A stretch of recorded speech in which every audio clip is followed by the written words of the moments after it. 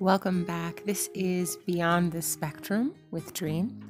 And this is our 6th episode, and it's the journey of our family. Today we are going to be talking about emotions. But before I get into that, I'm not sure.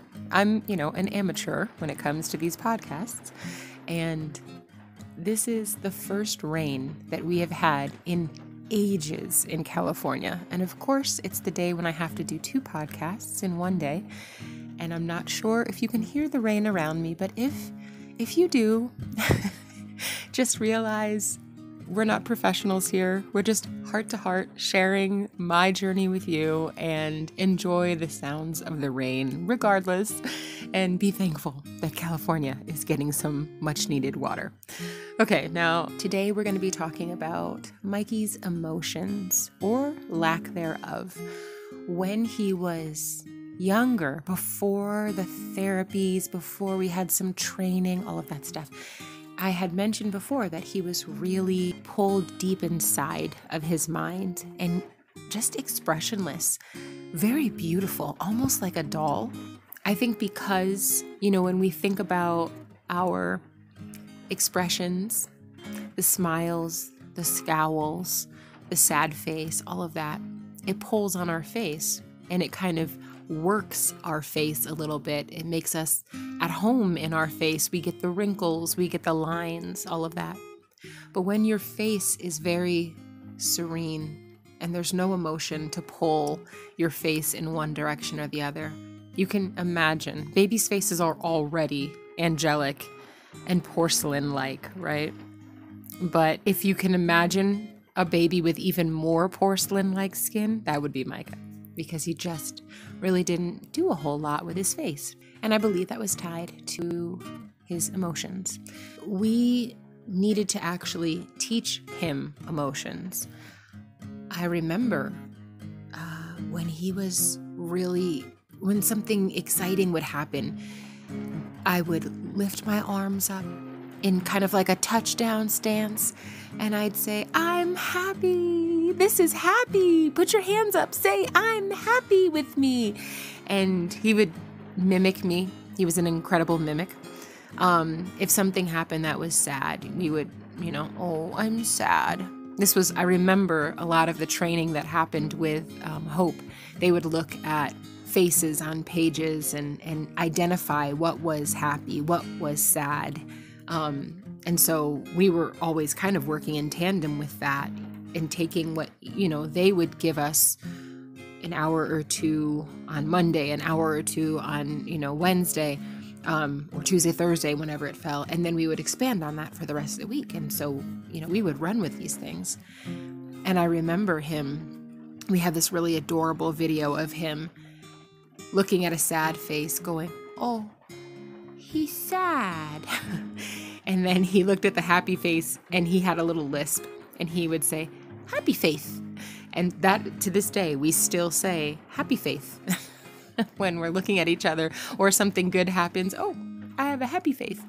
And so it was really interesting though, because as we taught these things to him, it kind of unlocked this world of emotions that was caged up inside of him. And now it was just this explosion. It was almost like we were witnessing the brain rewiring.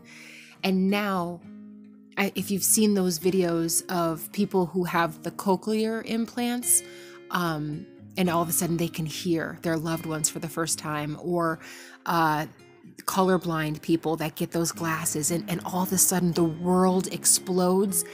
That's what we were seeing. We were seeing this little boy all of a sudden come into emotion, life, feeling, passion, and it terrified him.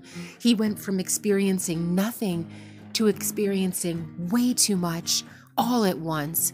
And actually, I have heard of people who've had the cochlear implants, and it is so intense for them that they actually eventually have them removed because it's too much. They rather live in the silence. And it was almost like that with Micah, because every emotion, if you think about it, think about when you have something exciting, when you see that cute boy or that cute girl for the first time, and you get those butterflies in your stomach. Think about when you're on stage for the first time performing and you get that drop. Think about when you are raging and you are so angry and you have that like violent kind of activity churning up inside of your gut. All of our emotion is kind of tied right there. We know because of the context of the situation what each emotion has been tied to since birth. We're watching, we're observing, we're feeling, we're noticing. But imagine if you were a child that wasn't actually learning emotion until much later. And then all of a sudden, you have this activity in your gut and it's churning all the time. And you don't know if you should feel happy or sad or scared or angry. And it's just so confusing. And so, yeah, there were those days where it was, put your hands up, I'm happy. Put your face down, we're sad. Oh my goodness, this is scary. I'm feeling scared. I'm scared. And it's funny because as he learned, because he was a mimic, he would often repeat those things for months. That was the same way that he was learning yesterday. I didn't mention this in the actual episode. I put it in the episode notes. So if you read it there, in the same way that he was learning certain call and repeat patterns to say, good morning, how did you sleep? Okay, what would you like to eat? Cereal. He had all of these kind of question and answer responses that were memorized. He did the same thing with his emotions. So he would do those same, I'm happy, I'm scared, all of those things. And it was exciting and it was fun. It was a joy to watch.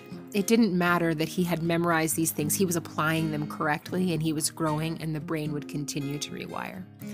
And it was really magical because over time it started to become innate in him.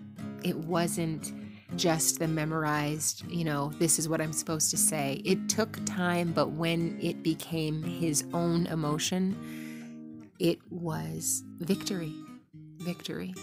I have more that I want to share about this, but it's really tied to a specific memory, and that's going to be a podcast in and of itself. So I will wait for that, and I hope you're sensing that there's already a good ending to this story. I hope you're feeling the victory. I hope you're sensing the struggle, but also that as we waged this battle, we won.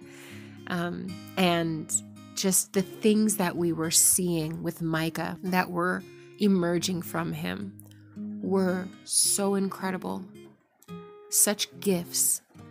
And I think sometimes it's hard to see the forest through the trees. We have all of these gnarly looking trees in front of us and we just see the mess and the roots and everything blocking our vision. But if we step back, we see this beautiful enchanted forest, and you realize you need that kind of gnarly look and the roots out of place here because that's what gives it the beauty.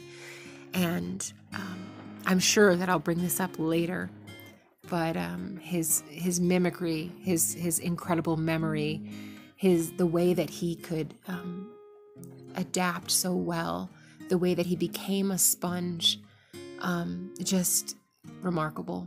I'm so glad that I got to be a part of his journey. So that's all for today. I will see you tomorrow.